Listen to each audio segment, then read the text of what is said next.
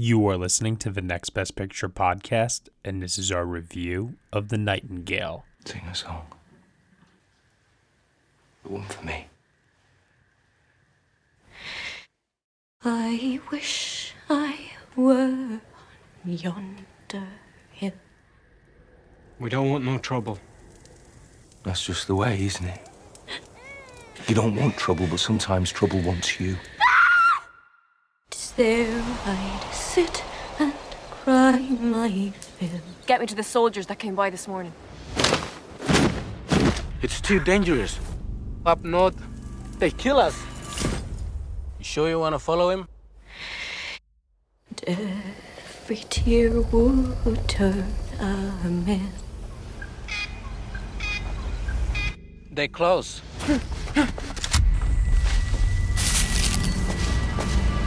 What are you doing? I don't want no trouble. I'll sell my rock, I'll sell my reel,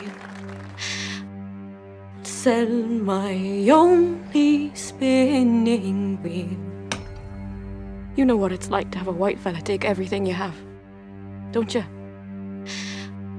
To buy my love a sword of steel.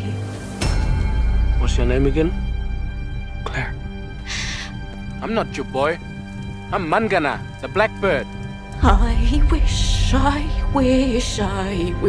in vain. You white ones go fast, fast, fast. Get nowhere. I go slow. I wish I had my love again. The little bird thought she was going to die out there in the forest.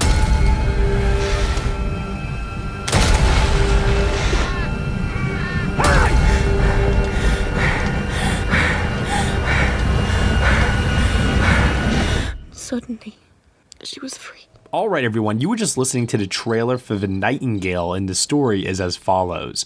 One night in 1820s Tasmania, Claire, a young Irish convict, loses everything she holds dear after her family is horrifically attacked.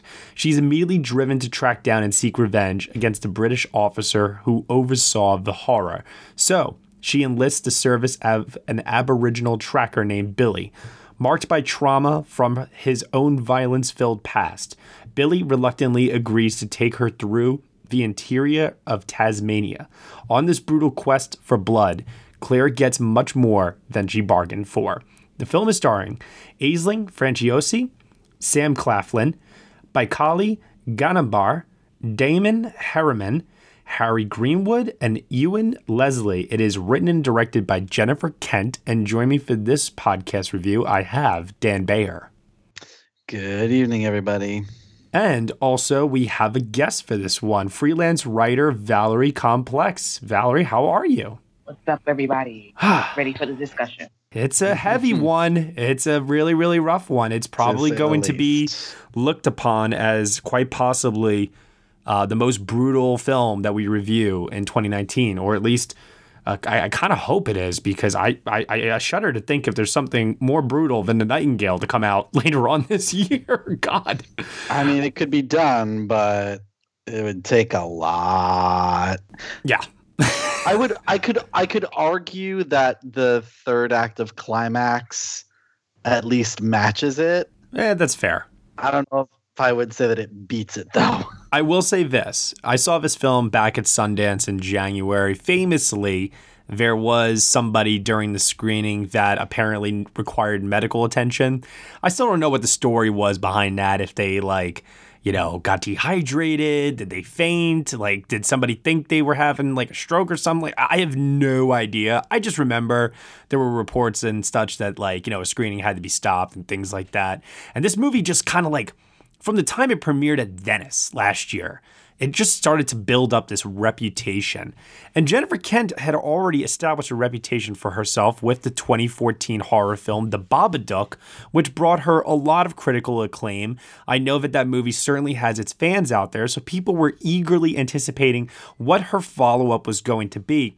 And it is an equally horrific and brutal movie, but in a different kind of vein. This is no straight up horror movie. This is a more serious, terrorizing drama, kind of in the vein of something like a 12 Years a Slave or Schindler's List, where the violence is so realistic and brutal and just absolutely horrifying, but done still with a sensitive touch from its director that tries to capture the essence of what is beautiful in such a brutal world. At least that's my interpretation of it. I don't know what either one of you think about it. Valerie, you are the guest on today's show. What was your experience, from context standpoint with the Babadook, and what did you ultimately think of the Nightingale? What did I think? Okay, so I didn't care for the Babadook either. Uh-oh. But Oh. I appreciated its message. I liked what Jennifer Kent was trying to say, and I liked the way she said it. It just felt long and drawn out, and I think that that's a thing of Jennifer Kent, is long and drawn out viewing that feels laborious. And the Nightingale is extra because of the violence, but also the plot. Somewhere between the second and third act, it becomes directionless, in my opinion. Yeah. The story kind of shifts. And I don't know if you know what part I'm referring to, but Yep. It kind of tapers off and kind of goes downhill, and then it turns into someone else's story. And I was like, what is going on here? Mm-hmm. And then I didn't think that we needed all that brutality, not all the brutality, because trust me, I don't mind that at all. One of my favorite Westerns is The Proposition, which is another Australian outback film about brutality.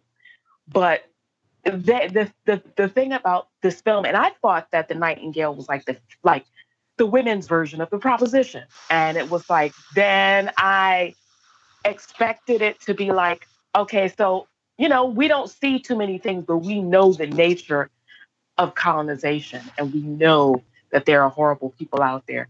I only needed one rape to know this character is bad, and they're an asshole and things like that. But then it just kept going and going and going and going and going and going and going and going and going.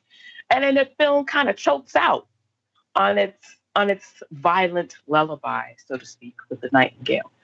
So if I had to give it out of 5 stars, I'd probably give it wait, we're not there yet. We're not there yet. Okay, we're going to save that for the end. Okay. All right. Thanks. Good. Glad you cut me off. But I really just didn't like it. The performances are great, and Jennifer Kent is a very accomplished, competent, confident director. The stories, the plot, it's not even the story, it's the plotting of the story that just makes it so tedious to get through. And by the end, I didn't give a Can you curse on the show? Shit, yeah. Okay. Just making sure. I do it all the time. By the end, I didn't give a shit what the outcome was. I just wanted it to be over. Yeah, it does feel like the film holds its audience in a vice grip throughout, and it's really uncomfortable to be in constantly. And it's though, as if it's holding this vice grip and it is squashing the ever-living life out of you. It is painful. It is horrific. You can't even breathe. But yet, it's going to show you these pretty images in front of you. And it's going to make you look at some of these tender moments that sprinkle their way throughout the story here and there, while you're just uncomfortably still reeling from the first act of the film. And it's a very interesting viewing experience, or at least one that for me, I have not really had much of this year outside of maybe Dan and I were talking the third act of Climax, Mm-hmm. So it's definitely something that is unique, and it is something that we'll definitely dig a little bit deeper, Valerie, into some of the criticisms you brought up here, because I actually think they are founded. I felt those same criticisms as well when I saw the film back in January. Let's see what Dan has to say. Dan, what do you think in terms of what the film gets right, what you think it gets wrong? What did you think of The Nightingale? Oh boy, this was one of those movies where, there seems to be one every year now for the past couple years. No, right? Where I get to the end, and like the movie is done, and I physically can't move from my seat until the credits are over. Like I've never been so grateful for end credits in my life, you know? And I agree with a lot of what you say, Valerie, especially about how it's just the middle bits. It goes on for too long. I mean, how many scenes of them walking through the wilderness do we really need? Or how many fake out dream sequences do we need? I honestly, I actually loved the dream sequences. Oh, really? Oh, see, I thought it overplayed itself too much when it did it. I think doesn't it happen like 3 or 2 times? I think it was 3 times. Yeah. But I really liked how each of them was sort of building on the last and really subtly, like thinking back on them, how they're subtly pushing her towards the end point. Well, I want to just make a comparison here really quickly because ultimately, in many ways, this is a revenge-style film. And I want to bring up another film that played at Sundance, actually, in the midnight section. And that is a movie called Revenge. And I don't know how many of you saw that movie, but I have not. Similar plot. I saw it. Yeah, similar plot to a certain extent. And that's a very, very tight movie. You know, terrible thing happens to girl protagonist. Girl protagonist takes her revenge. Blood ensues. End credits. You know, the Nightingale is trying to do a lot. It's not just trying to tell that simple of a story. It's also trying to pack in all this history. It's trying to pack in all these tie-ins to modern contemporary issues as well.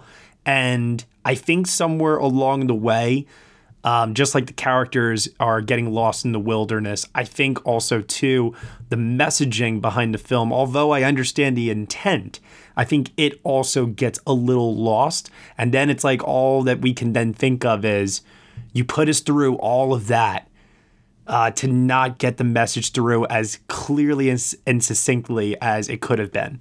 Exactly. Well, I think it's interesting. The idea, you know, the whole when you embark on a quest of revenge, dig 2 graves thing has kind of been done to death at this point.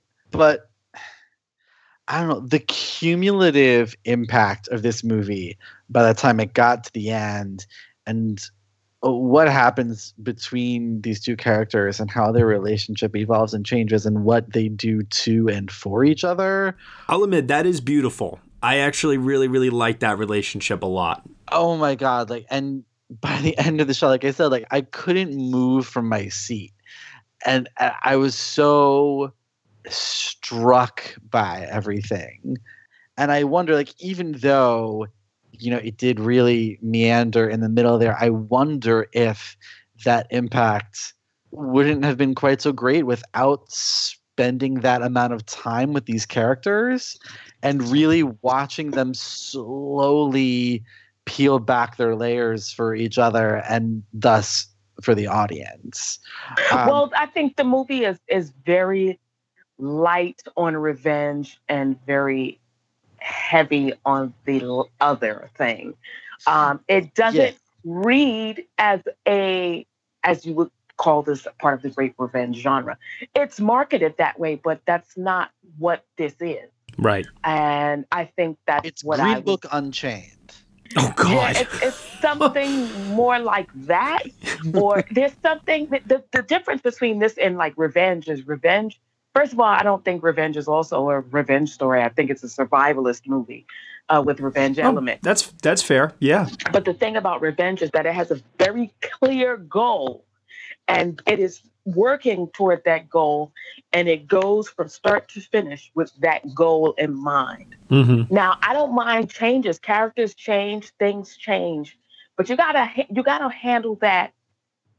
You gotta handle that a little bit better because all of the, like you were mentioning before, all of these things have happened, and here we are, and you're like, not gonna do anything? What? Then what am I sitting here for? So, but I actually like that, and the merits of this in this particular movie, given how it begins, can be debated. But I kind of liked that it was essentially a revenge movie that comes to the conclusion that revenge is incredibly unsatisfying, and that it starts off about this, rape revenge thing, and then becomes something that's more about letting love, like the general love, back into your life after experiencing terrible trauma. Well, it also brings up a lot of interesting questions too, as to maybe there's a desire to want to feel again or start again, but can someone ever really, after going through something like that? That's the thing, like, and I agree with you. I think that there's things about love and is revenge really the case? If I think had that been more clearly defined, I could have got with it.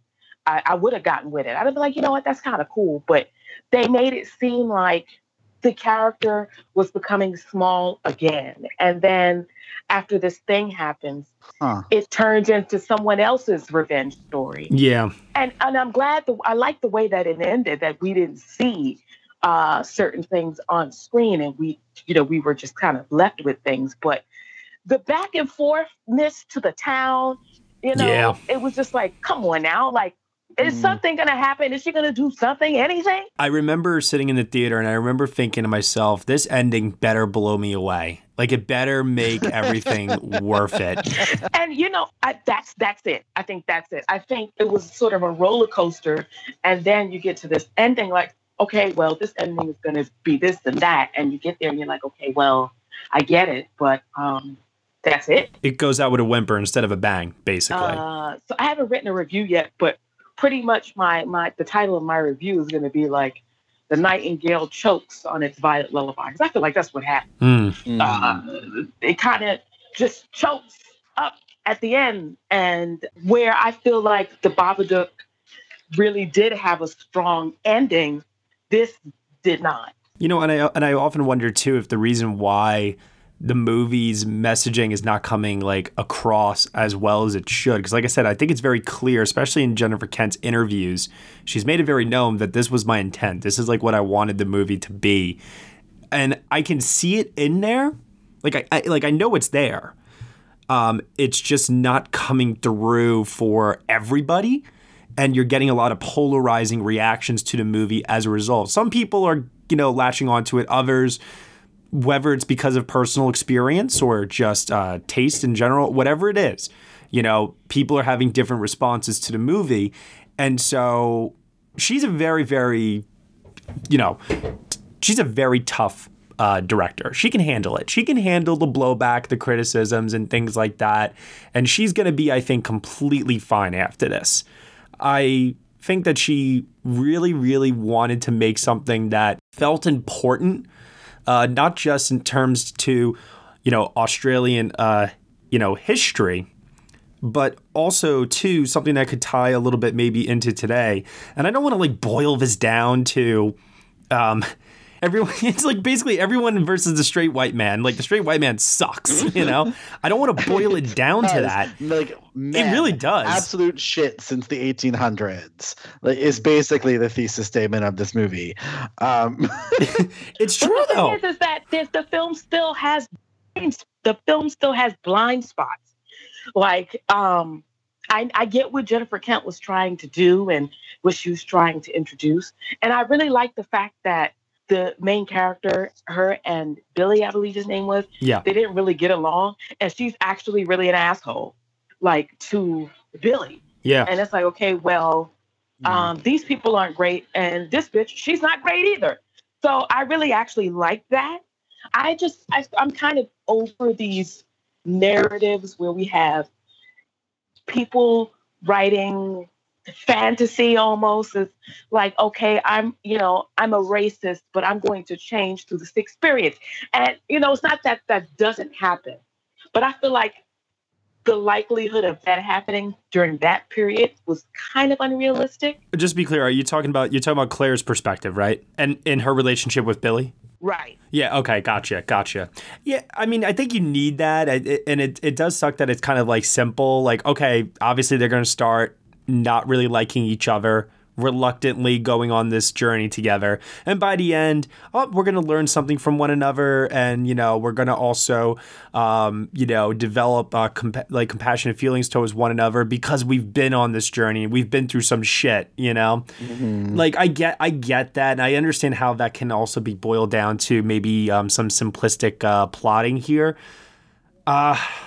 Yeah, I will say this. That didn't bother me so much because I actually, in a movie that is so incredibly bleak and dark, the bright spots like that came as just a welcome reprieve for me, because I think the thing that the film kind of misjudges maybe a little bit here is how thick and how heavy they lay on after he's already done the most despicable act that any villain in 2019 will do in a movie this year. God. They have scene after scene after scene every time Sam Claflin is on screen of him just being the biggest asshole in the world. And I don't mean asshole like an annoying standpoint. Actually, asshole is probably not even the right word. He is one step away from the fucking devil. He's basically a mustache twirling villain without a mustache. You know what he is? He is a wolf in sheep's clothing. He looks like this pretty, sexy young boy that can seduce you, and he looks like he would be a straight up good guy. And I think that's part of the thing that Kent is going for here a little bit, is that he's made to look like this almost like knight in shining armor type of guy. But really, he is just the devil. He's, I mean, it was God. I have to say, this is the theme for me this year with like guys and roles like this who will just like, I'm thinking also of Jack Rayner in Midsummer, who will just never get the credit they deserve for portraying a very, very specific type of toxic masculinity perfectly on screen. I kept watching Sam Claflin in this movie and like, geez, this is ridiculously unnecessary, but he absolutely has this guy pinned to the wall, nailed dead to rights. The rage and the roiling insecurity that comes from like his completely unfed but also unchecked ambition. It's the best performance of his career, I think, hands down. The best performance of his career. And that's the crazy thing, because Sam Claflin has gotten on by playing nice guys, or good guys, or the only thing that that has in any way deviated from that is when he played in the Hunger Games series, and that was sort of different, and then it was right back to the same stuff. And this is like way out of character for him, and I actually liked his performance. I just like wish it didn't get to a point in the screenplay where, I hope this isn't spoilers, but let's put it this way: it got to a point where any interaction that he had with anybody, I'm like, oh, Sam's gonna kill him. Sam's gonna kill him at some point. Sam's just gonna kill everybody at a certain point, and that's exactly what he does. It's like, it's not even so much, oh, you annoyed me, I'm going to kill you. It might as well just be, hello, sir, how are you today? Boom, I'm going to shoot you because you even just spoke to me. Pretty much. That's pretty much it. And I feel like there are people like that, but in a film that is already so heavy, I don't know what. That's what I mean. It laid itself on, I think, too thick. And this is what I mean. Like when I say with Sam Claflin's character, great performance, a villain that we truly, truly hate, and we really, really want to see him just get it so badly, which is good. But at a certain point, especially because as the things that we're talking about in terms of the pacing of the film, by the time we get towards the end, it's just enough already. I get it. This guy's the worst. You don't need to keep showing me scene after scene of him just being the worst, Shave 15 minutes off this movie, for the love of God. That's what I said. It's like after the first thing, in the beginning with what happens with Claire, we see, what kind of guy this is, So it's enough. in my opinion. And don't get me wrong, I like brutality, but you gotta use it right. Yeah.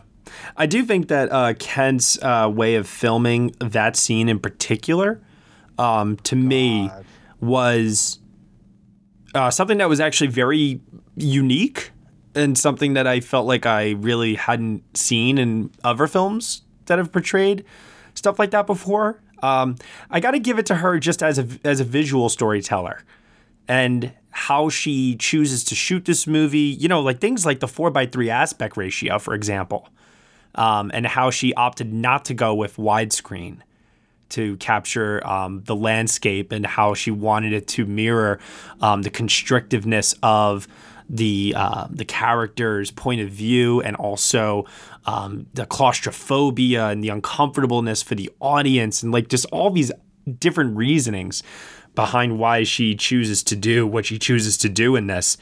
It's something that I can greatly admire, even if I have absolutely no desire to ever want to watch it again. The use of extreme close up on Aisling Franciosi's face in this is just killer. Yeah. I mean it's hard, I think, for filmmakers to do that because you're really resting it all. Like you are betting everything on the performer, but like holy crap does she deliver. Well, Aisling, I think this is going to break her out. I think she's going to get a lot offered to her after this. I was getting major Florence Pugh and Lady Macbeth vibes throughout this whole movie from her. Like she is breakout star just waiting to happen. And like, Lord, all she has to go through in this movie. I can't imagine what it must have been like to show up on set every day and have to put yourself into the mindset of this character.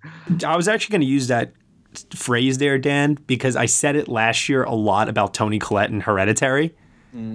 I think it's worse here for Aisling. Oh, God. I can't even imagine how she got into character every single day on set. I can't.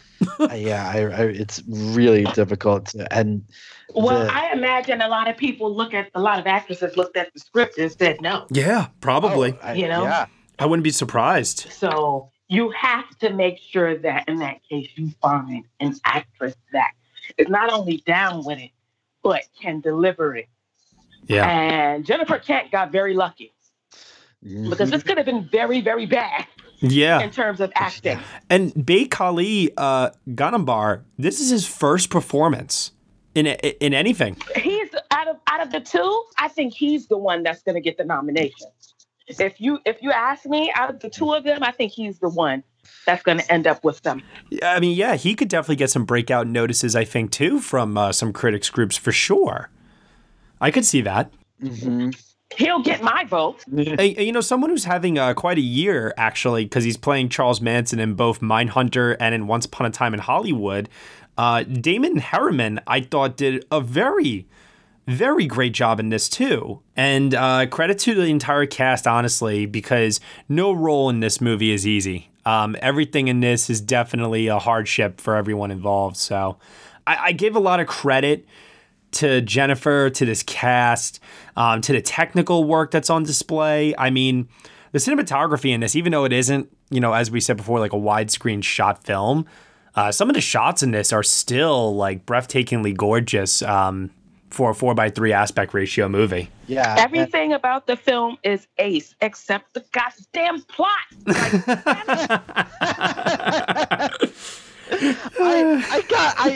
I have to say, like, I really actually like the plot. I do kind of wish that, again, that, you know, they had shaved some of the middle section where they're going after the group of soldiers. But like, I really love how this is sort of using our hunger for violence and that kind of satisfaction against us all the way through, because there's that turning point for her in, I think it's actually probably exactly the midway point of the film, where she thinks she does what she has wanted all along, and the camera just lingers on her face, and she looks at what she's done, and she can't take it. Right. And I remember that. Yeah. And forever after that, I'm like, oh, like this isn't a revenge movie. This is about overcoming trauma. And it sort of Trojan horses all these other things into something that we thought was going to be very different. And I really appreciate when a film can do that and do it well. And I really think that Jennifer Kent does that in this movie. Now that you say that, it changes my perspective on the movie a little bit. That's something that I hadn't thought about because, again, I had gone in to the film thinking that it was about revenge. And sometimes I let my expectations of what I think I'm going to see cloud the judgment of what I've actually seen. And I just wish the message of overcoming trauma was more explicit, because then that's something I could have really, really gotten behind and promoted. And aside from it, just being labeled a rape revenge movie, which that's not what this is. Yeah. Yeah. It's definitely not. And that kind of makes me mad because there are so many films that don't do as well as they should or aren't received as well as they should be because the marketing is deceptive. Not even deceptive in this case, because I kind of get it. This is a hard movie to market. It is. It's there's a full range of things that are going on in the film that it's hard to discover under all of what's already happening. You know what I mean? Yeah. So, I mean, that does change my perspective a little bit, but I still don't like the film as much as everybody else did. You know what? Like, I'm actually I'm just proud enough to hear that, whenever we have thoughtful discussion on this podcast, I love when somebody says, I didn't think of it that way, and I just had that happen recently with Once Upon a Time in Hollywood, where after we recorded our review and we were done and I put it out to the world, it was a little too late, but I did eventually have this like dawning realization of, oh, I didn't think of it that way because I had too much going on in my head while I was watching it. And, like you're talking about there, Valerie, these expectations or preconceived notions and so on and so forth. And one thing I want to say specifically about this film in regards to that, I do have an interview up with Jennifer Kent, and there's a message that she did put into the interview that I just want to relay to everyone right now, which is the violence in this movie is indeed horrible.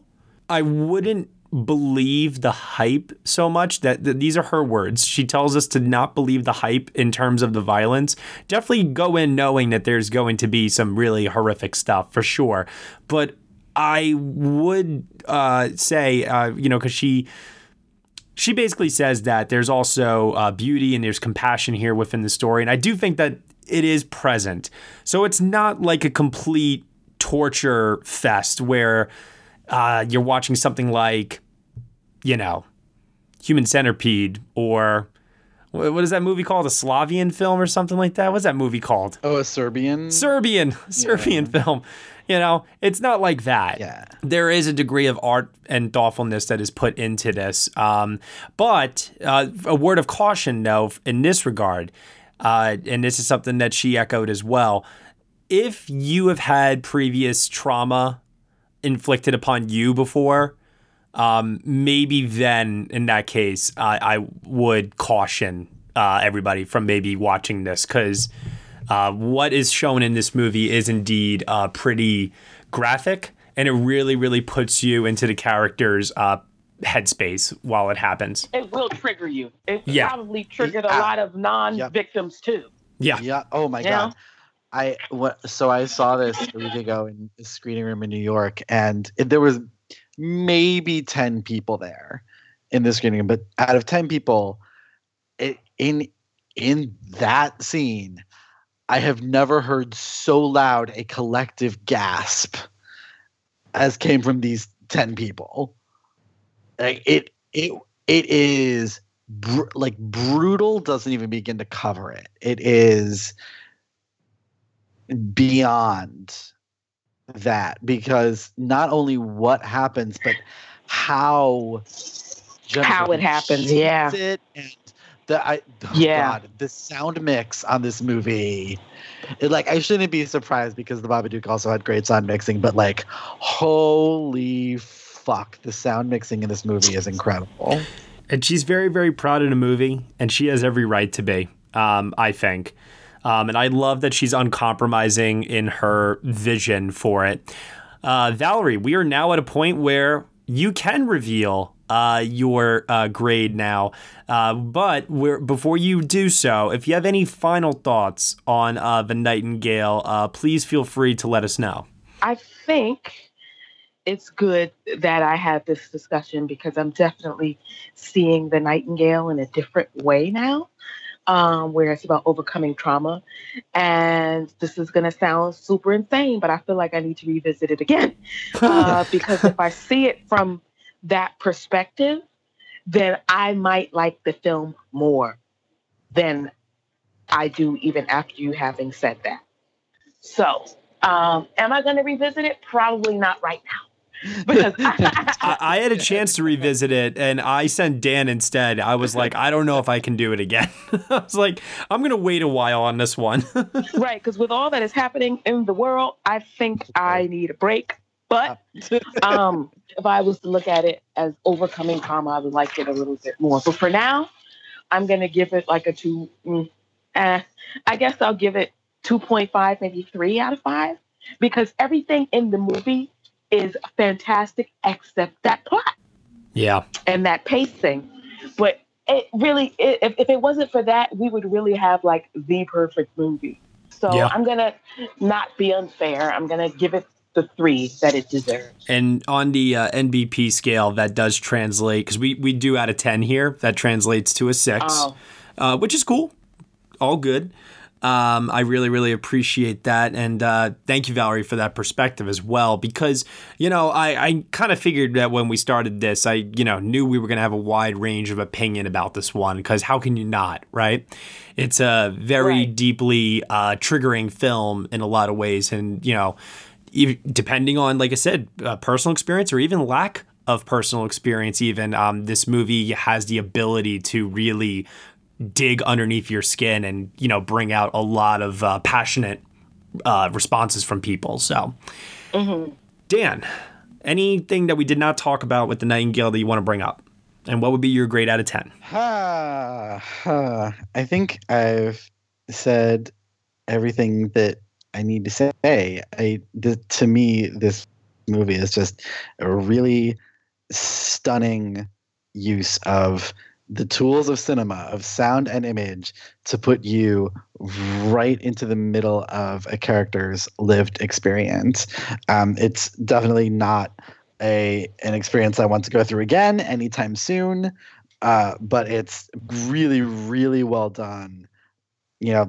Some cutting in the middle section that might make it tighter would probably help. But as it is, I am at a very solid 8 out of 10 with this. And I don't want to sound like broken record here, but I will say that it is a movie that mixes the beautiful with the brutal. I think that there are some really humanistic moments in this movie, both for good and for bad as well. And I think it reveals a lot about our nature as human beings. I think it taps into something that is very primal, and it's a very angry movie as well. And there's so much that comes through in these performances, a very, very wide range of acting from this ensemble that had to really, I think, go through a tremendous amount of hell to give us what we got with this one. The technicals are all great, like Dan said. However, I am also going to point out, the editing. This is a movie that it's not a 2.5 hour long movie. It's 2 hours and 16 minutes long. And it feels every bit of that. Yeah. When you have that moment in the first act, it really does at that point put you in a mind space of, I just want this to be over. So once you're thinking that, every single minute after that scene is just, more and more of you thinking, I just want this to be over. I just want this to be over. And so as the movie keeps on laying on more horrific violence, more examples of Sam Claflin's character's brutality, it starts to become, it starts to get to a point where, like you said, you start questioning the message of the movie. And things start to get muddled a little bit too much there. Right. I do think that if it were a more tightly edited movie, and I understand why it's not. I understand that there needs to be a bit of rumination, contemplation, and meditation on what is being said here and what the characters are going through. And I think that does pay off to some degree, but I also think it makes the film worse to some degree as well. So there's a mixture there, and everyone's opinion will vary. I will comfortably complete the trifecta here with a 6 and 8. I will go in the middle as a 7. Now, Valerie, you brought up before that you believe Bekali Ganambar, who plays Billy in this movie, might be up for possibly some awards consideration. I do believe that there is a discussion to be had here about the merits of this film in an awards sense. I'm of the mindset personally that this is the kind of movie that shows up at critics groups, a breakout award here or there for Aisling, maybe Bekali, maybe they alternate. Then indie spirits roll around and Jennifer Kent gets maybe like a best director nomination and things of that nature. But I don't think this is coming anywhere near the Academy Awards, at all. Oh God, no. Not even at one performance, not even one. Not one. I don't think so. Yeah, I think if Claire, the character Claire, were played by a more known actress that we could all point to as as someone oh my God, she is giving such a brave performance, and then the tabloids would have a field day and they'd be writing all these pieces Me Too about articles. Oh my God. I think then, yes, and it's interesting too because, I feel like Jennifer Lawrence had her moment with Mother 2 years ago where she kind of put herself through hell and back in a performance that's tapping into something similar as this at times, but that didn't go anywhere, Toni Collette also tapped into something last year, and they wouldn't touch that either. It's a very sad. Why they wouldn't touch Hereditary? That's not really a fair. I mean, that's genre bias. That's really... Oh, that's exactly what it is. Bias. I mean, when word gets out that something is a downer or incredibly difficult to watch, then Academy people then say, "Well, I'm not watching that one. I'm not wasting my time with that one," because like difficult watches. They don't like to be uncomfortable. It's a shame too, because then you get to the Thanksgiving holiday and everybody's got their stack of screeners, and they've got Mitch and Mo over for turkey, and it's Mitch, what do you want us to put in the DVD player? Put in Green Book, and off to the races we go. Nobody's putting in the Nightingale at Thanksgiving dinner. Exactly. A really sick sense of humor. Oh God, maybe Ellie Roth. Maybe we'll watch Nightingale Eli Roth. over Thanksgiving. He seems like the type. Heartwarming tale of finding common ground. But you know what? The most important thing is beyond awards consideration is that. I just have so much respect for Jennifer Kent, and she's got a tremendous amount of courage, I think, to make a movie like this and to stand up to any critics and say, hey, you know what? If it ain't for you, it ain't for you. I made something that I think is really important, and this is the movie I wanted to make. I admired them. I admired the hell out of her for that. All power to her. Seriously. Because she is a producer, the screenwriter, and the director of this movie. She probably had to be. Yeah. Because I can imagine nobody wanting to go near it. I could imagine that too. Sure. Especially with all that's going on in the Me Too era, which, I love the Me Too era, but the media has been sort of irresponsible with reporting things, and especially when it comes to films, any female-led movie now is a part of the Me Too era, and it's this is not the way that you should be reporting about certain films like that. Because, Yeah. So, good for her. All right. Valerie, tell everyone where they can find you on the internet. Yeah, I am on Twitter at Valerie Complex, all one word, Valerie Complex. And I am on Instagram at Valerie_Complex. My website is under construction. It'll just be ValerieComplex.com, but you can still take a look for updates. And I really, really appreciate you coming back on the show. You're always somebody that we enjoy having here, and we enjoy also our interactions with you on Twitter. So everyone that's listening right now, definitely check out Valerie's work. Phenomenal writer, excellent voice out there. Thank you once again. Thank you for having me. Appreciate it. Dan, where can they find you on the internet? You can find me on Twitter at DanceandDanOnFilm. And you can find me at Next Best Picture. Thank you so much, everyone, for listening to our review of The Nightingale here on the Next Best Picture podcast. You can subscribe to us on iTunes, SoundCloud, Google Play, Stitcher, TuneIn, Player FM, Acast, CastBox, and also on Spotify. Be sure to leave us a review on Apple Podcasts. Let us know what you think of the show.